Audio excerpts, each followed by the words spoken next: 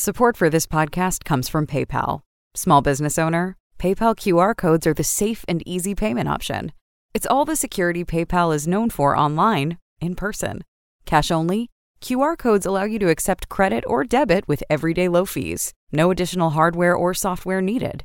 Use the app to generate your unique QR code. Customers scan your code with their PayPal app to pay you. Learn more at paypal.com/us/getqrcode. This is episode number 19 with our guest, Robert Lucier. Here we go. Welcome to the Hidden Entrepreneur Show. My name is Josh Carey. You want in on a little secret? I was in hiding for 40 years. Yeah, I was hiding every part of myself in every situation. And I can tell you one thing. Hiding sucks. I'm now on a mission to help extraordinary people like yourself rediscover the world around you, connect beautifully with others, and excel tremendously in all you set out to do. Join in. It's the Hidden Entrepreneur Show. Hello there, everybody. Thank you for tuning in and joining us. Welcome into the studio. You're tuned directly into the Hidden Entrepreneur Show. You know that. You also know that I am your host, Josh Carey. Let me ask you this. Why do you think some businesses succeed and some businesses fail? Have you ever asked yourself that question? And maybe even more personally, have you ever asked yourself that question? Why something you set out to accomplish succeeds or doesn't? Well, our guest today may have the answer for us. It's Dr. Robert Lucier, and he's been a professor of management for more than 30 years. He's the publisher of 12 best-selling business books, all about the topics of leadership and management. He's also, listen to this, he's the prolific author of more than 444 publications, with over 1 million people globally having used his publications and business books. He is literally a gentleman and a scholar. Help me welcome Dr. Robert Lucier. How are you, Doctor? Great. I'm glad to be with you today, Josh. I'm looking forward to the interview. So am I. So let's get right into this. So you developed something called the Lucier Success versus Failure Prediction Model. I know it's been used in 7 different countries, so something tells me it's got to work. It's got to be accurate. What is that about? Where do we begin with that success versus failure? How can you predict that? Well, one of the things, like you were mentioning, did you ever ask yourself that question? This was my actual original dissertation for my doctorate degree. And I just used to drive around sometime and you see a closing and you see another one, you got big lines out the door. And I was saying, why? Why are some of these businesses succeeding and failing? So I decided to do the research on that. So I basically went to the literature and read a bunch of articles saying these are success failures, these are not. And there was a lot of contradiction through the literature about what does make the difference between success and failure. But what I did is taking the variables from the different journal articles, then I gathered information on Chapter 11 businesses who basically failed. And then you look at the successful ones that I matched up with them. And then that's how it basically developed the model. But I can tell you some of the key variables that make a difference between success and fail, because what the model actually does is 15 variables, but they're not all as important as others. And what the idea is, you know who's the successful businesses, who's the fail, and the model will say what category is this, a successful or failed business, and it's over 80-something% accurate. In some other countries, it was even higher than that. So the idea is, can you predict a business as either success or failure based on these variables? So some of the key variables are capital. If you start too undercapitalized, some businesses just go under. If they had more capital and they could have lasted longer, they may have been able to make it, but they didn't have enough. And one of the things we find with capital is that people totally underestimate how much it's going to cost to start and run a business. and they overly exaggerate how much revenue is going to come in. And then they're in trouble. And one of the things that everybody says is get your very best accurate prediction on what it's going to cost you to run your business, your best prediction on your revenues, and at least double it or maybe triple, because it's just not going to run that way. The businesses are always more expensive than you think, and your revenues are always going to be less than you think. So you got to be careful. Another key variable is your record keeping and financial controls, because a lot of people don't keep track as well as they should. And next thing you know, they're running in the red and they're just bleeding money. And you got to be in control. You got to have a decent budget and stay within your budget is a key factor. Another one is experience. Obviously, if you start a business you know nothing about, you never worked in a restaurant, you start a restaurant, you're going to have a little bit of trouble succeeding. So it does help to have some background. And management experience helps too. Less so if you're an independent person running a business by yourself, but if you're going to have employees, some management experience does definitely help. Not critical in the sense, but it definitely helps. A lot of people think about business planning. Some people say, oh, you don't need a business plan. Other people say, yeah, you do need a business plan. But the research shows that the companies in my surveys that I've done, the successful companies do make business plans. It doesn't mean you have to follow it 100% and everything's never going to change, but at least you have some idea of what you're all about. And it's really a good exercise to sit down and really say, what are your goals? What are who are your customers? How are you going to reach them? A good marketing plan before you start. Because if you don't have any idea, and again, you have to be flexible. One thing I always liked about Peter Drucker said is a lot of times people start a business, then they'll find out, well, that's not quite the business that I thought it was going to be where it's working. For example, I'm an entrepreneur from Springfield College, and I was running a consulting firm, and I was originally thinking my market would be to have different businesses send their employees to the college, and I would train them how to be better managers. And I wasn't getting a lot of success, but some of the companies said, well, why don't you come to us and do a custom program for our business? So same idea, just the idea is you go where the business is. Sometimes you think this is maybe where the market is, and then you find out it's not. And you got to be flexible to go with it. So you want a business plan, but always being open to making changes. You mentioned you mentioned the word intrapreneur. What exactly is that? Okay, well, entrepreneur versus entrepreneur. I'm the two-time entrepreneur, meaning you are running your own business, your own show. You have no support from anybody else. As an entrepreneur at Springfield College, I had the support of the college. So basically, I was running a business within a business. That's what an entrepreneur is. Thank you. I also was an entrepreneur at the college because I ran an Israeli program. So it was like a company within a company, which I ran.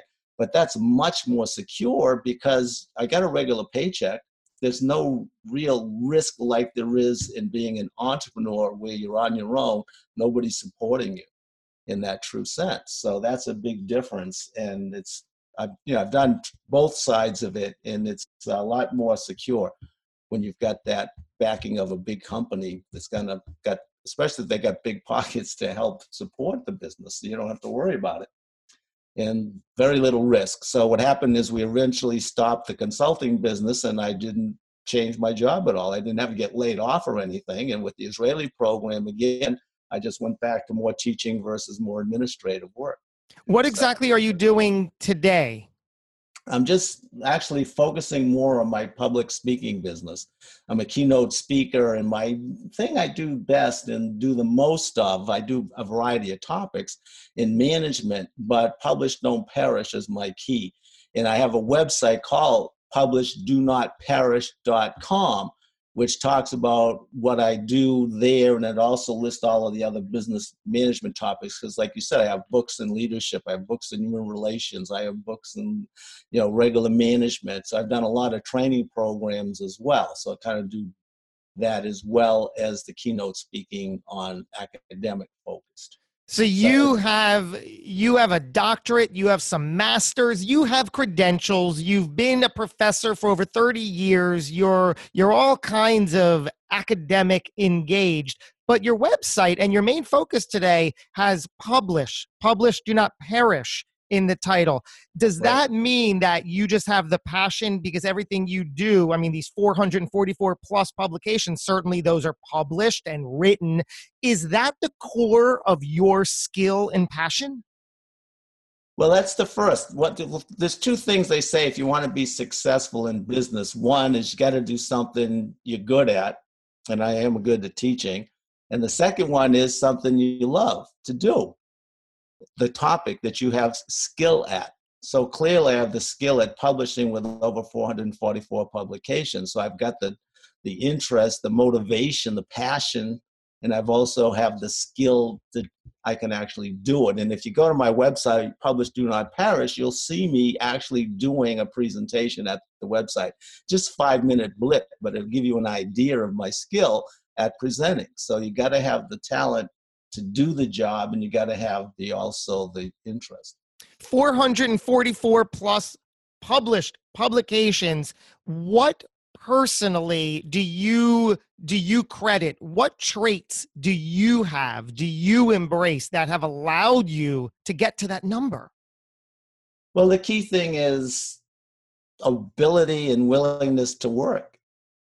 And you just got to, one of the things I try to tell people when I do my Publish Don't Perish stuff is it's an input-output relationship. And what happens is a lot of people say, oh, I want to publish. But when you say how many hours are you actually sitting down and actually at writing or doing your research, how many hours are you actually doing that? And people say, well, how can I be so successful? But one of the things as a professor, the thing that worked out nicely in the sense is we're expected to publish. So I would typically put in about 20 hours a week on teaching and about 20 hours a week on publishing. So they gave me a lot of time and effort to put into it. And also one of the key things a lot of people say, oh, you have the summers off, you can just hang around. I worked all summers a lot. That's when the key time to write was, so I could put in 40 hours, 50 hours a week writing all summer long for the most part. Take a few weeks off, but I mean, I wasn't taking the whole summer off. Part of it is an input-output relationship, and that's the key. If you want to start a business, if you're not willing to work hard, forget it. You're never going to succeed. And it's not about sitting back, relaxing. Yeah, and I love that you said put in the work. How much work are you putting in? Why do you think people on paper will say, "Oh, I want to do that. I want to live that dream. I want to be successful." They'll say it and say it and say it, and then you simply come back with, "Well, how much are you writing or how much work are you putting in?" And they're not, and they almost don't. Where is that disconnect? What in the world is that about? Well, the big thing is priorities in life. Everything's about priorities. If you say something's important to you, then you're going to do it. And if you're just saying it's important, but you're not putting the time, then it's really not important to you. One of the things I've always liked the statement about the idea of time management. There's never enough time to do everything that you want to do, but there's always time to do what's most important to you. So if something's important, you're going to do it. Just like working out is important for me. I work out 5 days a week with weights. I'm a bodybuilder, and I make it a priority. I do it. I just don't say. And the same with writing. Obviously, there's always deadlines to meet with writing. You got to have chapters in. There's always deadlines, and I have a motto. I don't meet deadlines. I beat deadlines. That's my motto, and that's what I do. I just get the work done. You got to and a big factor is people just can't sit down and concentrate and do the work. They just too jittery. They got to be playing with their Facebook. They got to be jumping here. They got to be jumping there. I mean, also, if you just think about people that own a business, how much time are they really putting in, focusing on making that business a success versus just wasting time doing unimportant things and whatever. And the key thing is sales. I mean, if you're an entrepreneur, what's the number one job? Sales, sales, sales. If you're not out there sales, forget it. You're never going to succeed. So how much time and effort are you putting into sales versus fooling around doing, I shouldn't say fooling around, but there's always busy work that can be done. You can sweep the floor, but what are you doing what's really important? And the key is I'm a total believer in you got to reward performance, not busyness. Because a lot of people look really busy and they're not. And it just reminds me once when I was in school and there were two secretaries that could do some work for me. And one of them like, oh, he seems so busy doing so much. The other one kind of laid back. And I said to my mentor professor, I said, she seems so, he said, no, Bob, you got it wrong. The one who's so busy is just busyness and not is anywhere near output of the other one. The other one looks more laid back and relaxed, but she's pumping out more work than the other one. It's not about busyness. It's about knowing what to do. So if you're talking about entrepreneurship, sales are important. Put your time and effort into the sales. I'd love to go back to the beginning. Take us all the way back to little Dr. Robert becoming on the road to becoming the Dr. Robert we know today. Take us back to your childhood. Paint that picture for us, please. What was that like? Okay, well, that's, I didn't have the academic background. Actually, back in the olden days, very few people there was no fault divorce. When I was a kid, there was no fault divorce. And people always stayed together for the most part. Very few people separated, got divorced, but my parents got separated. So as a preschooler, I was first put into boarding schools. Then I was put into, I first was in foster homes and then put into boarding schools until the 6th grade when my mother took us my two brothers and I out of the boarding schools, and we lived with her. So I had no academic background to speak of and no real interest at all. I mean, even through high school, I never even took one college course in high school, not even one. What ended up happening is I actually, in my junior year, when you go to talk to your advisor, I said to my advisor, I'm thinking about going to college. Do you think I should take a college prep course or two? He looked at me and said, college doesn't want you. You're only average. That's what my guidance counselor told me. College doesn't want me. I'm only average. And today I've got a doctorate degree, over 444 publications. So a big factor wasn't my natural ability, but my ability to work hard. And there's a success formula. Performance is the ability times the motivations times the resources.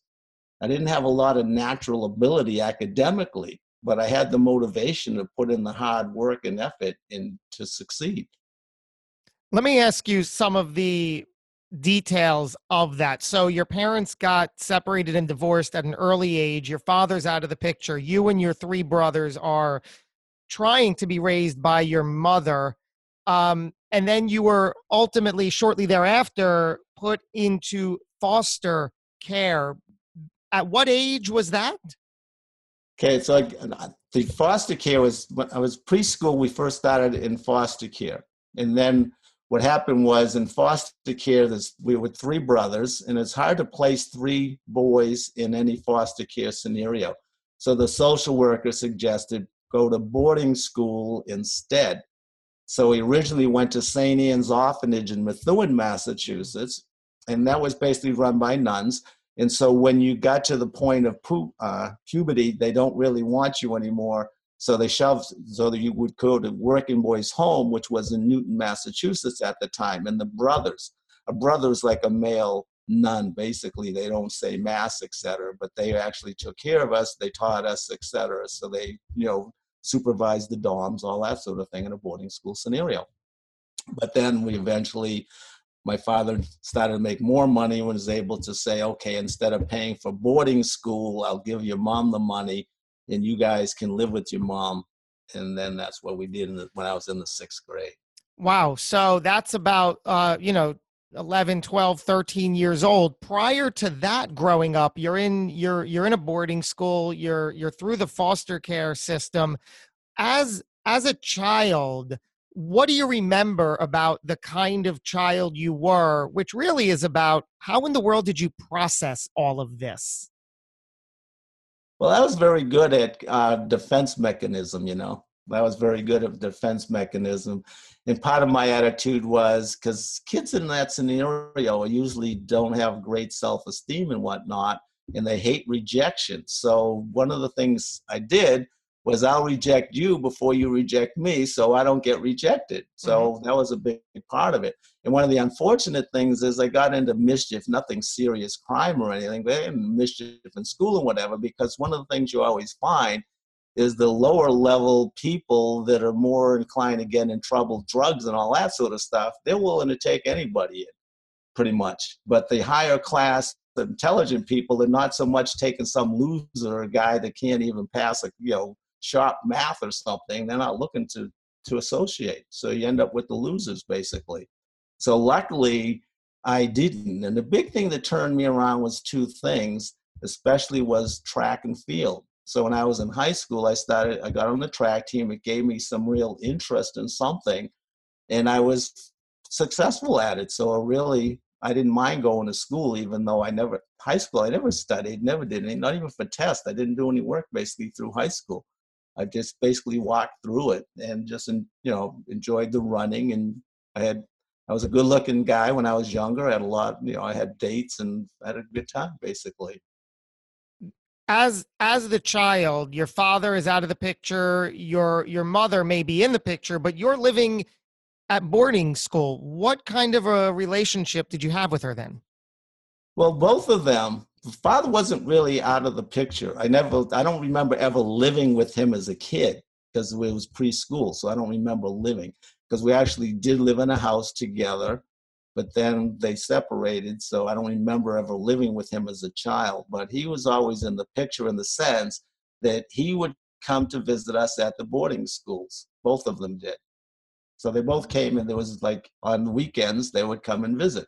Or during the week, because my father was a pharmacist, and he could have, he would have different schedules. Sometimes he worked weekends, sometimes he wouldn't, whatever. So they would both come and take us out, and, we spent a few hours together outside of the boarding schools. So it wasn't totally. And then actually my parents didn't live together, but my father eventually bought his father's drugstore. And I actually worked for my father in his drugstore in high school and college. So I did have time with him. But one of my defense mechanisms is, because I was never brought up living with him, my two brothers really resented him because he wasn't in the picture the way you were saying.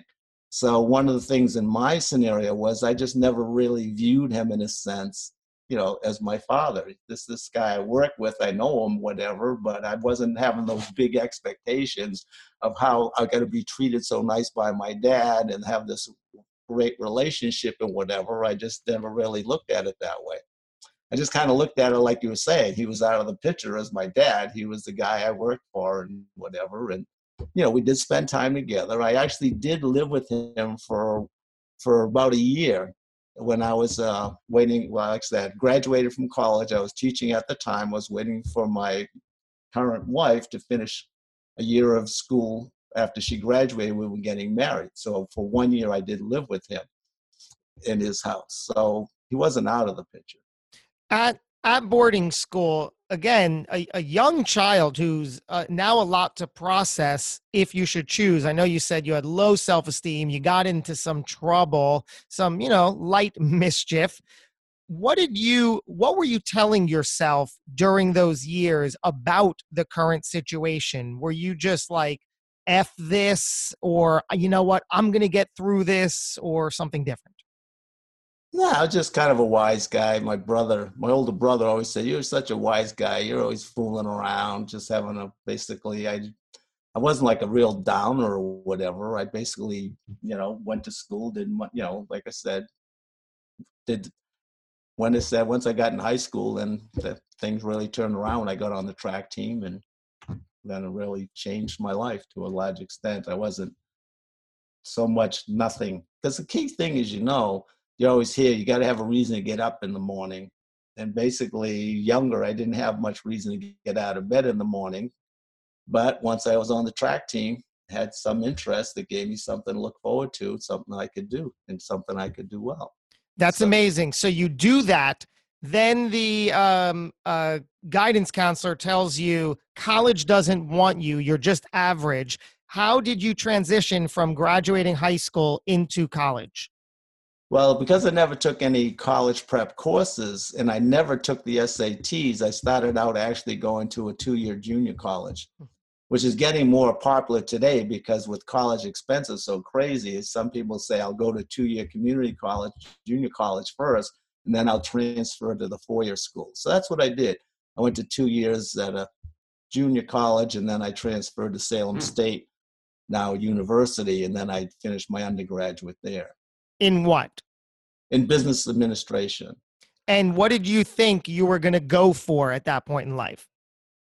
Actually, by the time I graduated, I knew I wanted to be a college professor. One of the things I was very lucky with is I learned early what I wanted to do. Because when I was in that junior college, I had a young professor in the course Principles of Management, had him for a couple of classes, but I really liked that course, Principles of Management. He was a young guy, kind of motivational, got me more interested in academics and more interested in business. And I just decided, well, I want to be a college professor like him. And so it's easy if you're in your, first or second year and yeah, I want this. It makes it a lot easier to go for it. Then that's what I did. How is the relationship with your mom and dad at that point in your life? I was still living with my mother and I was working and seeing my father regularly because I worked in the store. So no anger or resentment, really. You were all over that. Oh yeah, my mom was great. She really was. She let me slide a lot because like I said, I would get into mischief at school and do things. It's stupid stuff as a kid, like steal, Halloween, grab a kid's candy and run off and stuff like that. And, it's just silly stuff like that. I said I got into mischief, get in trouble at school. She had to go in, bail me out, etc. So that kind of stuff. But she was good. She was very loving and patient with me. And luckily, she kept praying for me that I'd turn around, and I did.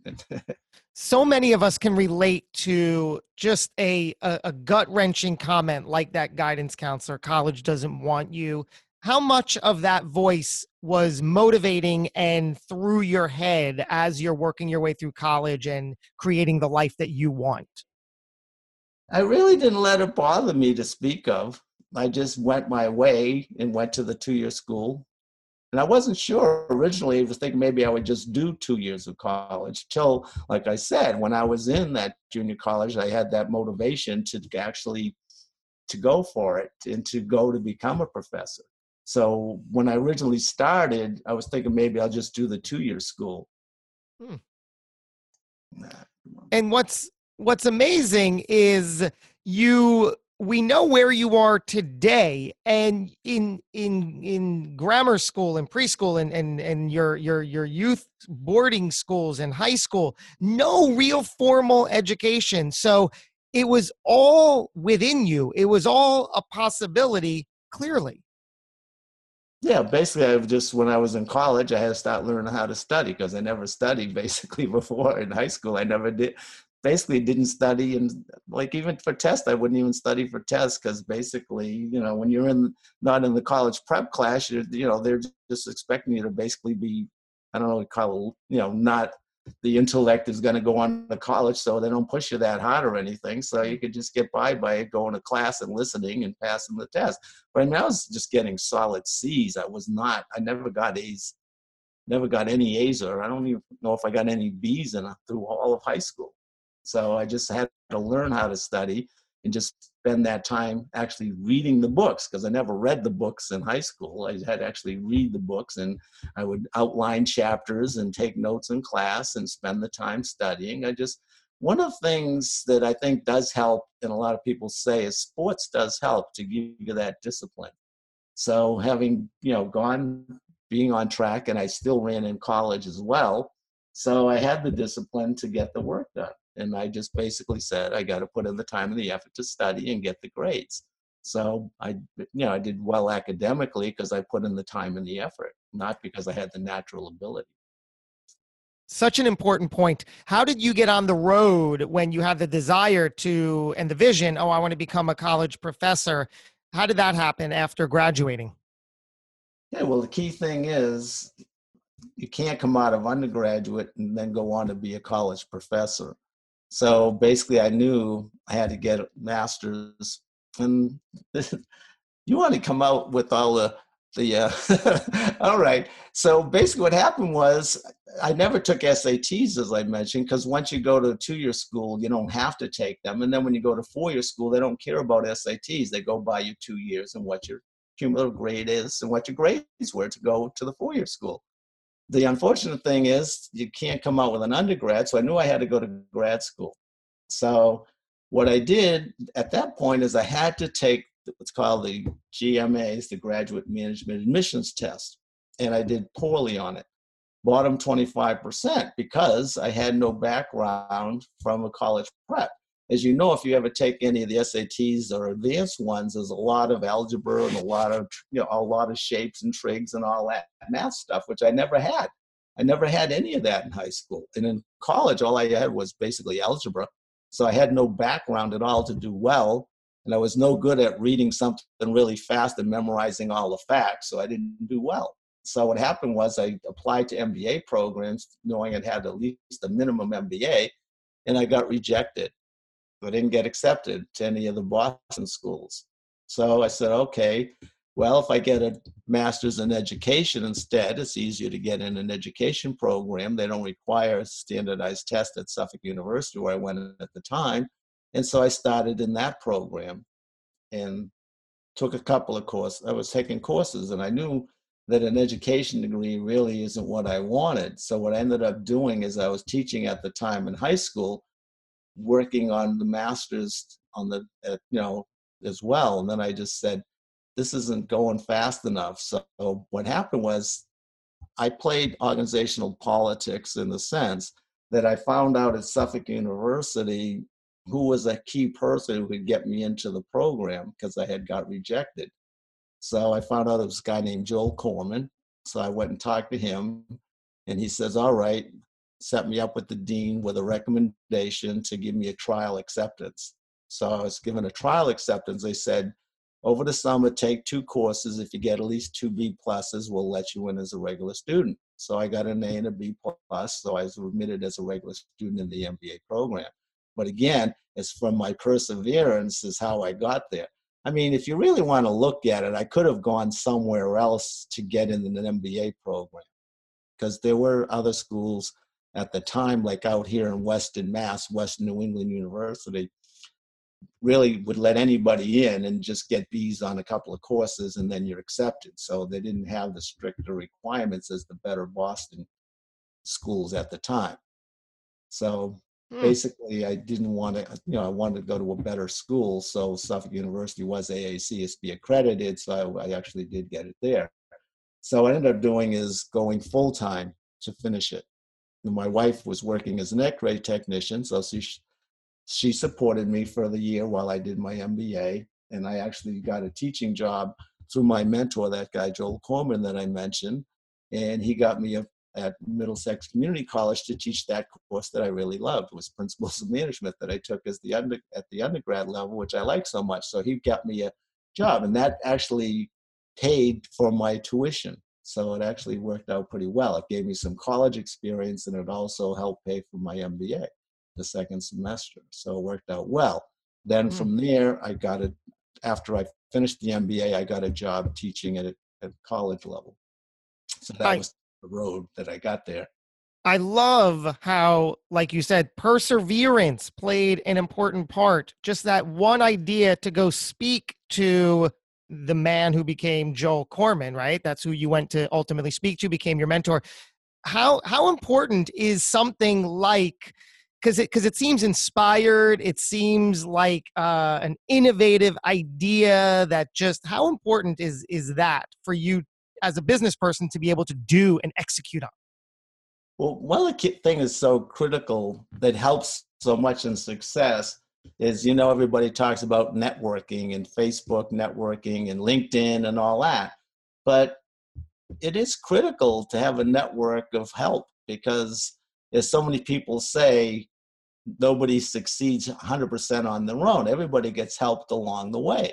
So that's a big factor, but I was smart enough to play organizational politics to get in. So I was willing to say, well, how can I get in through the back door, in a sense you might want to say, but that's how I did it. I just, went and talked my way in. So they basically said, well, in the interview, knowing me, seeing me, and knowing that I had taken some graduate courses in education, they said, well, this guy can do it. And they let me in. You are literally a case study in one of the things you teach, strategies of successful startups. I'm sure you teach that very well because you lived it. You are the case study. Help us understand how can we get, because many of us will start our businesses because it's our passion, it's exactly what we want to do, but then there's that missing piece. We'll launch, we'll create, we'll open for business, and we hear crickets. So unfortunate, but not a necessity. How do we get people to care about what we are doing?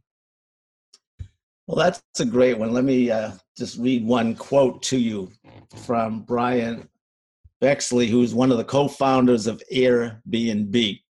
He says, quote, "When you're starting a company, it never goes at the pace you want. You start, you build it, and then you think everybody's going to care.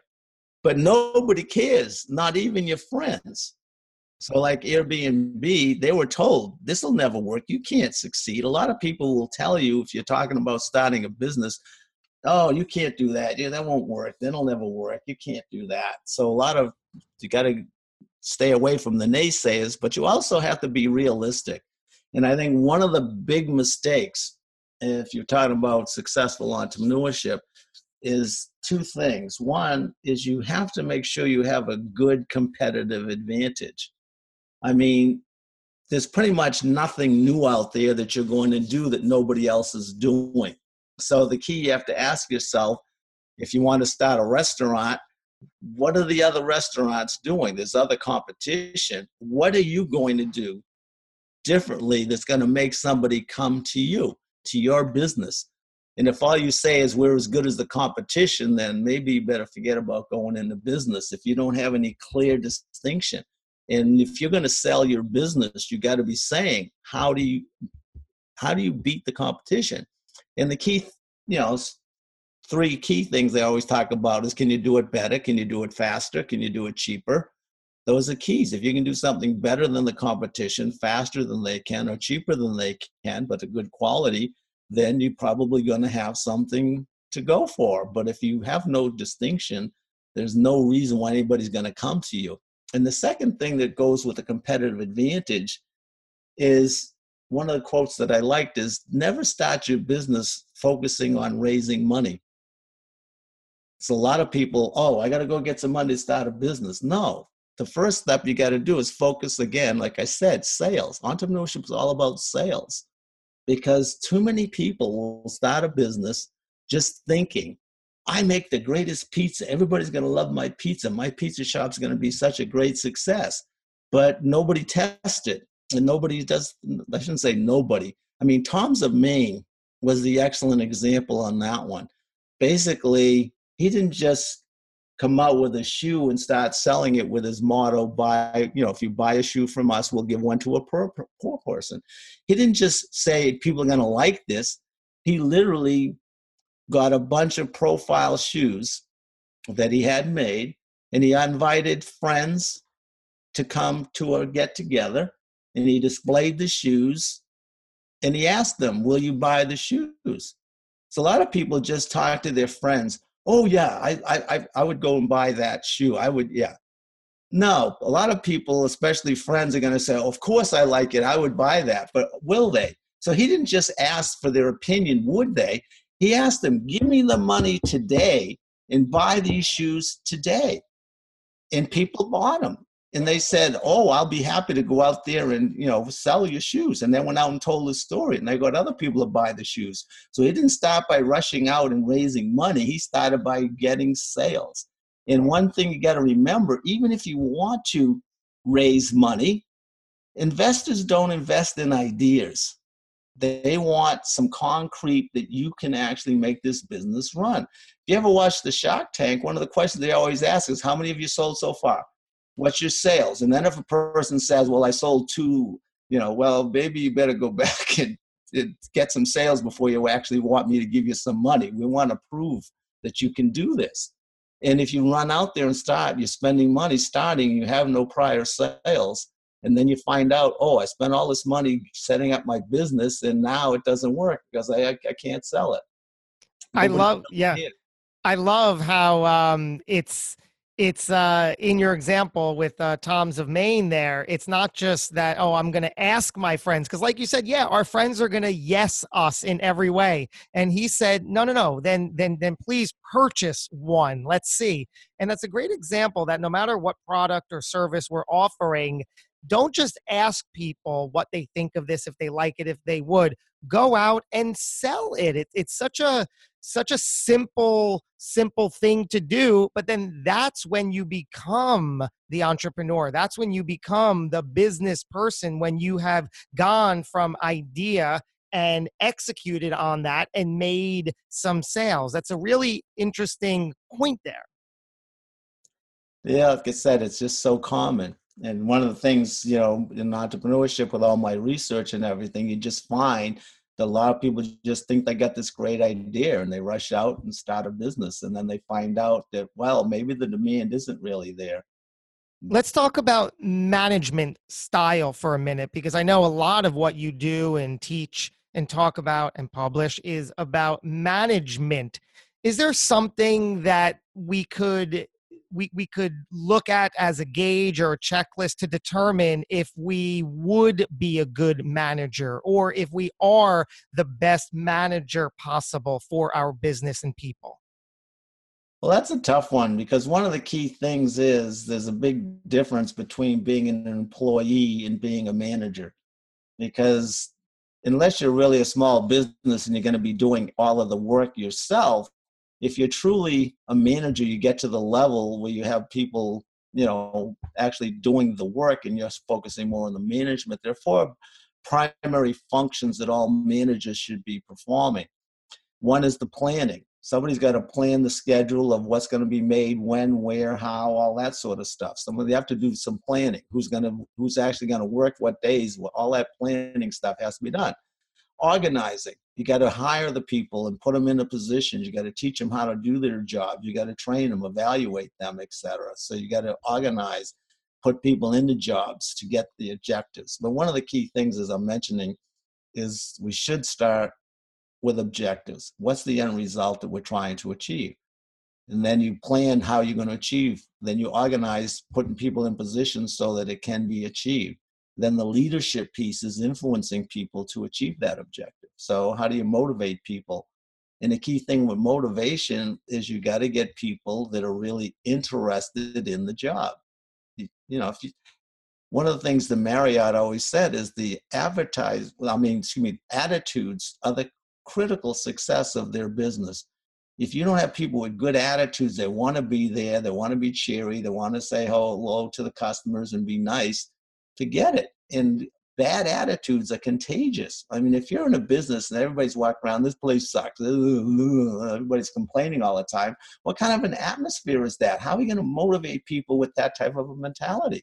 So you've got to get good people. The staffing piece is so critical, to get good people that want a job, that know what they're doing.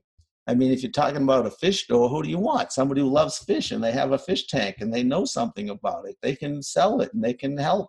They're going to be, just don't bring somebody in and teach them how to be fish if they don't even have fish. I mean, you got to have somebody who's interested in some passion for that job, and not, some jobs aren't glamorous, but there are people that they're very happy in cleaning up the place and sweeping or whatever. There are people that are happy to do those jobs, but you got to get the people that want those types of jobs, not somebody who's just taking it because they got nothing else.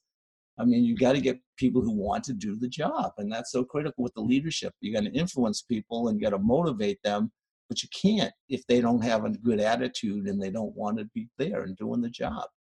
But you got to treat people right as well. I mean, if you're mean to people and you treat them like dirt, they're never going to come through for you. And unfortunately, There's a lot of abusive supervisors out there, and that's sad. I mean, this is, the old golden rule: treat people as you want them to treat you. If you're not nice to people, you're not courteous, you're not motivating them by complimenting them. If you're always yelling at people, bad mood all the time, yelling at everybody, how are you going to motivate them to want to do a good job for you? They're not going to come through for you. They're not. And I always like the statement the one guy said: if you focus on doing things for your employees, not to your employees, because there's just too many managers just shafting their employees. And, and one of the things that always kills me is some people that nickel and dime it. I mean, for example, you're a hiring person in a big corporation and you're chinching the guy down a couple of $1,000s, whatever. I mean, it's not your money anyway. If you're going to give the person what they're worth, et cetera, you're going to be more motivated to actually do the job. I mean, why do you think Microsoft and Facebook and all those big corporations that are so highly successful, they're not on the low end of the paying spectrum, they're on the higher end, because they know that people want to be treated right in what they feel they're worth.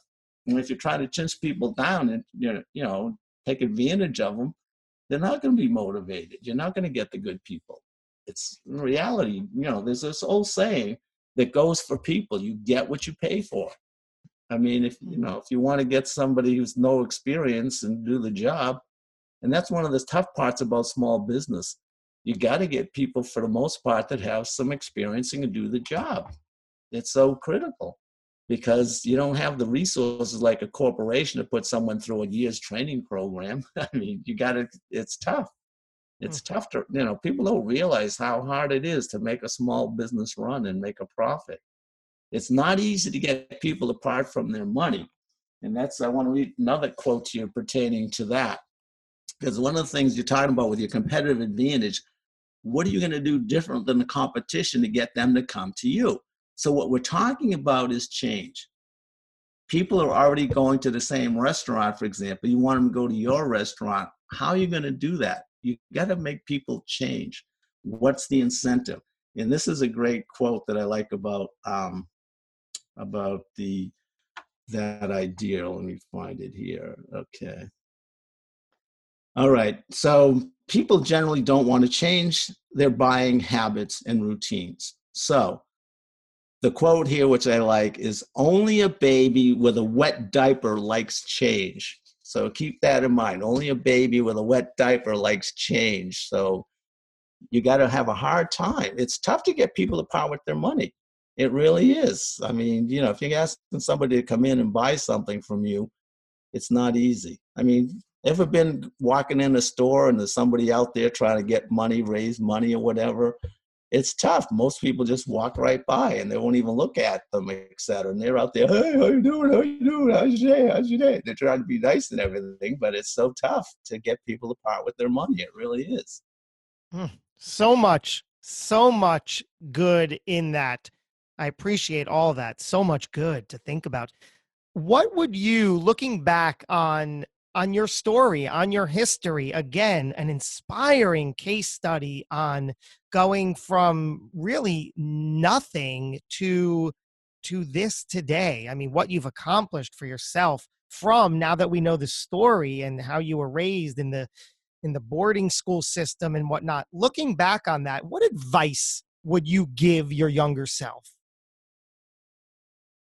Well, the key thing, as I said, I had no interest in education as a kid. If I went back again, I'd take it more serious and actually study and learn and take college prep all the way through high school. But obviously I can't go back and do that. But the key thing is, as I said, if you go back to that formula of performance equals the ability times the motivation times the resources.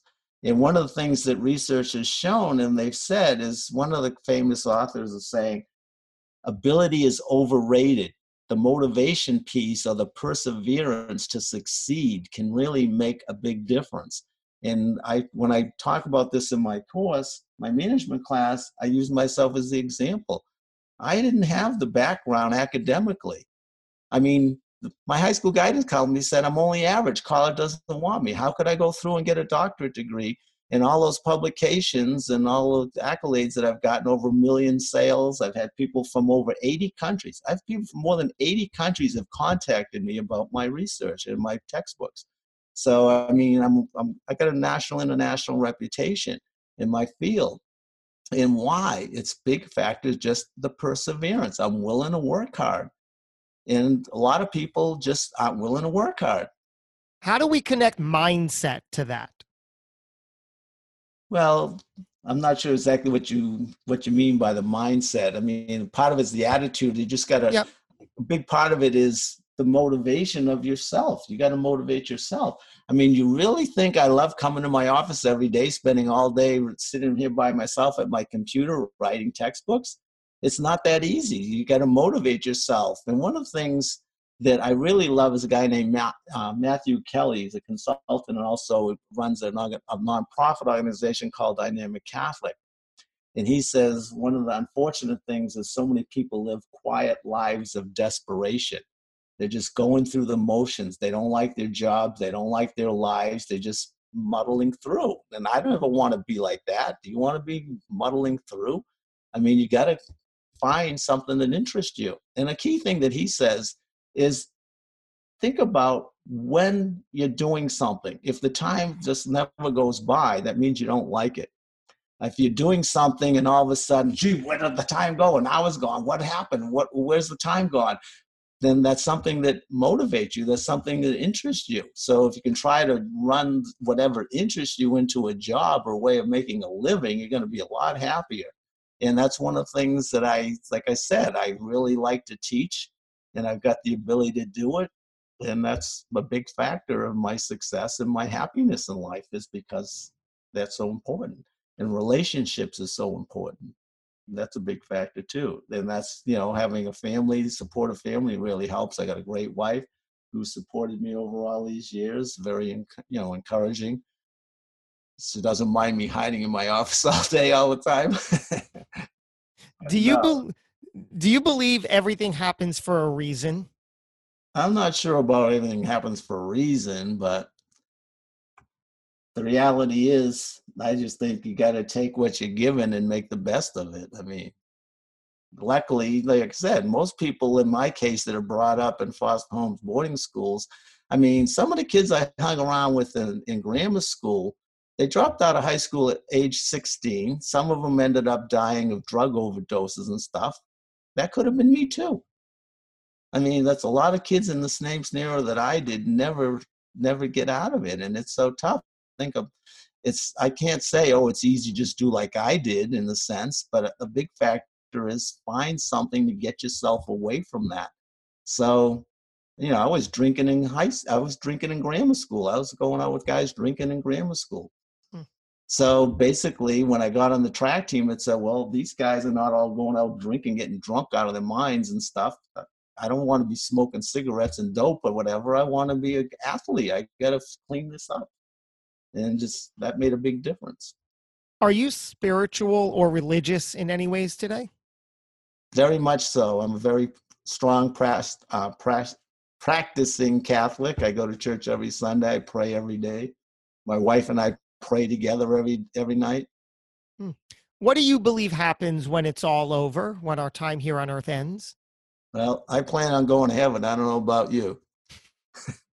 Good enough. Good enough. I will leave you with this final question. Dr. Robert Lussiere, how would you like to be remembered? Oh, that's a tough one. I really never give a lot of thought to that. I don't know. Basically, it's a good dad and an accomplished professional, I guess. Wow. Good dad and husband, like I said. I got my priorities in a sense. God first, then my family, then my work, then my exercising. So those are my 4 key priorities in life, and I get all of those done. I have to ask, because you just brought up your role as a dad, and now connecting to how you had a relationship with your father growing up. How did that play a part? How do you view your role as a father today? Are you trying to do differently? Are you trying to use what worked? How are you as a father? Okay, one of the things just, mentioned, I only have 6 children, so I don't know anything about, I've only have 6 children. That's the first thing. Wow.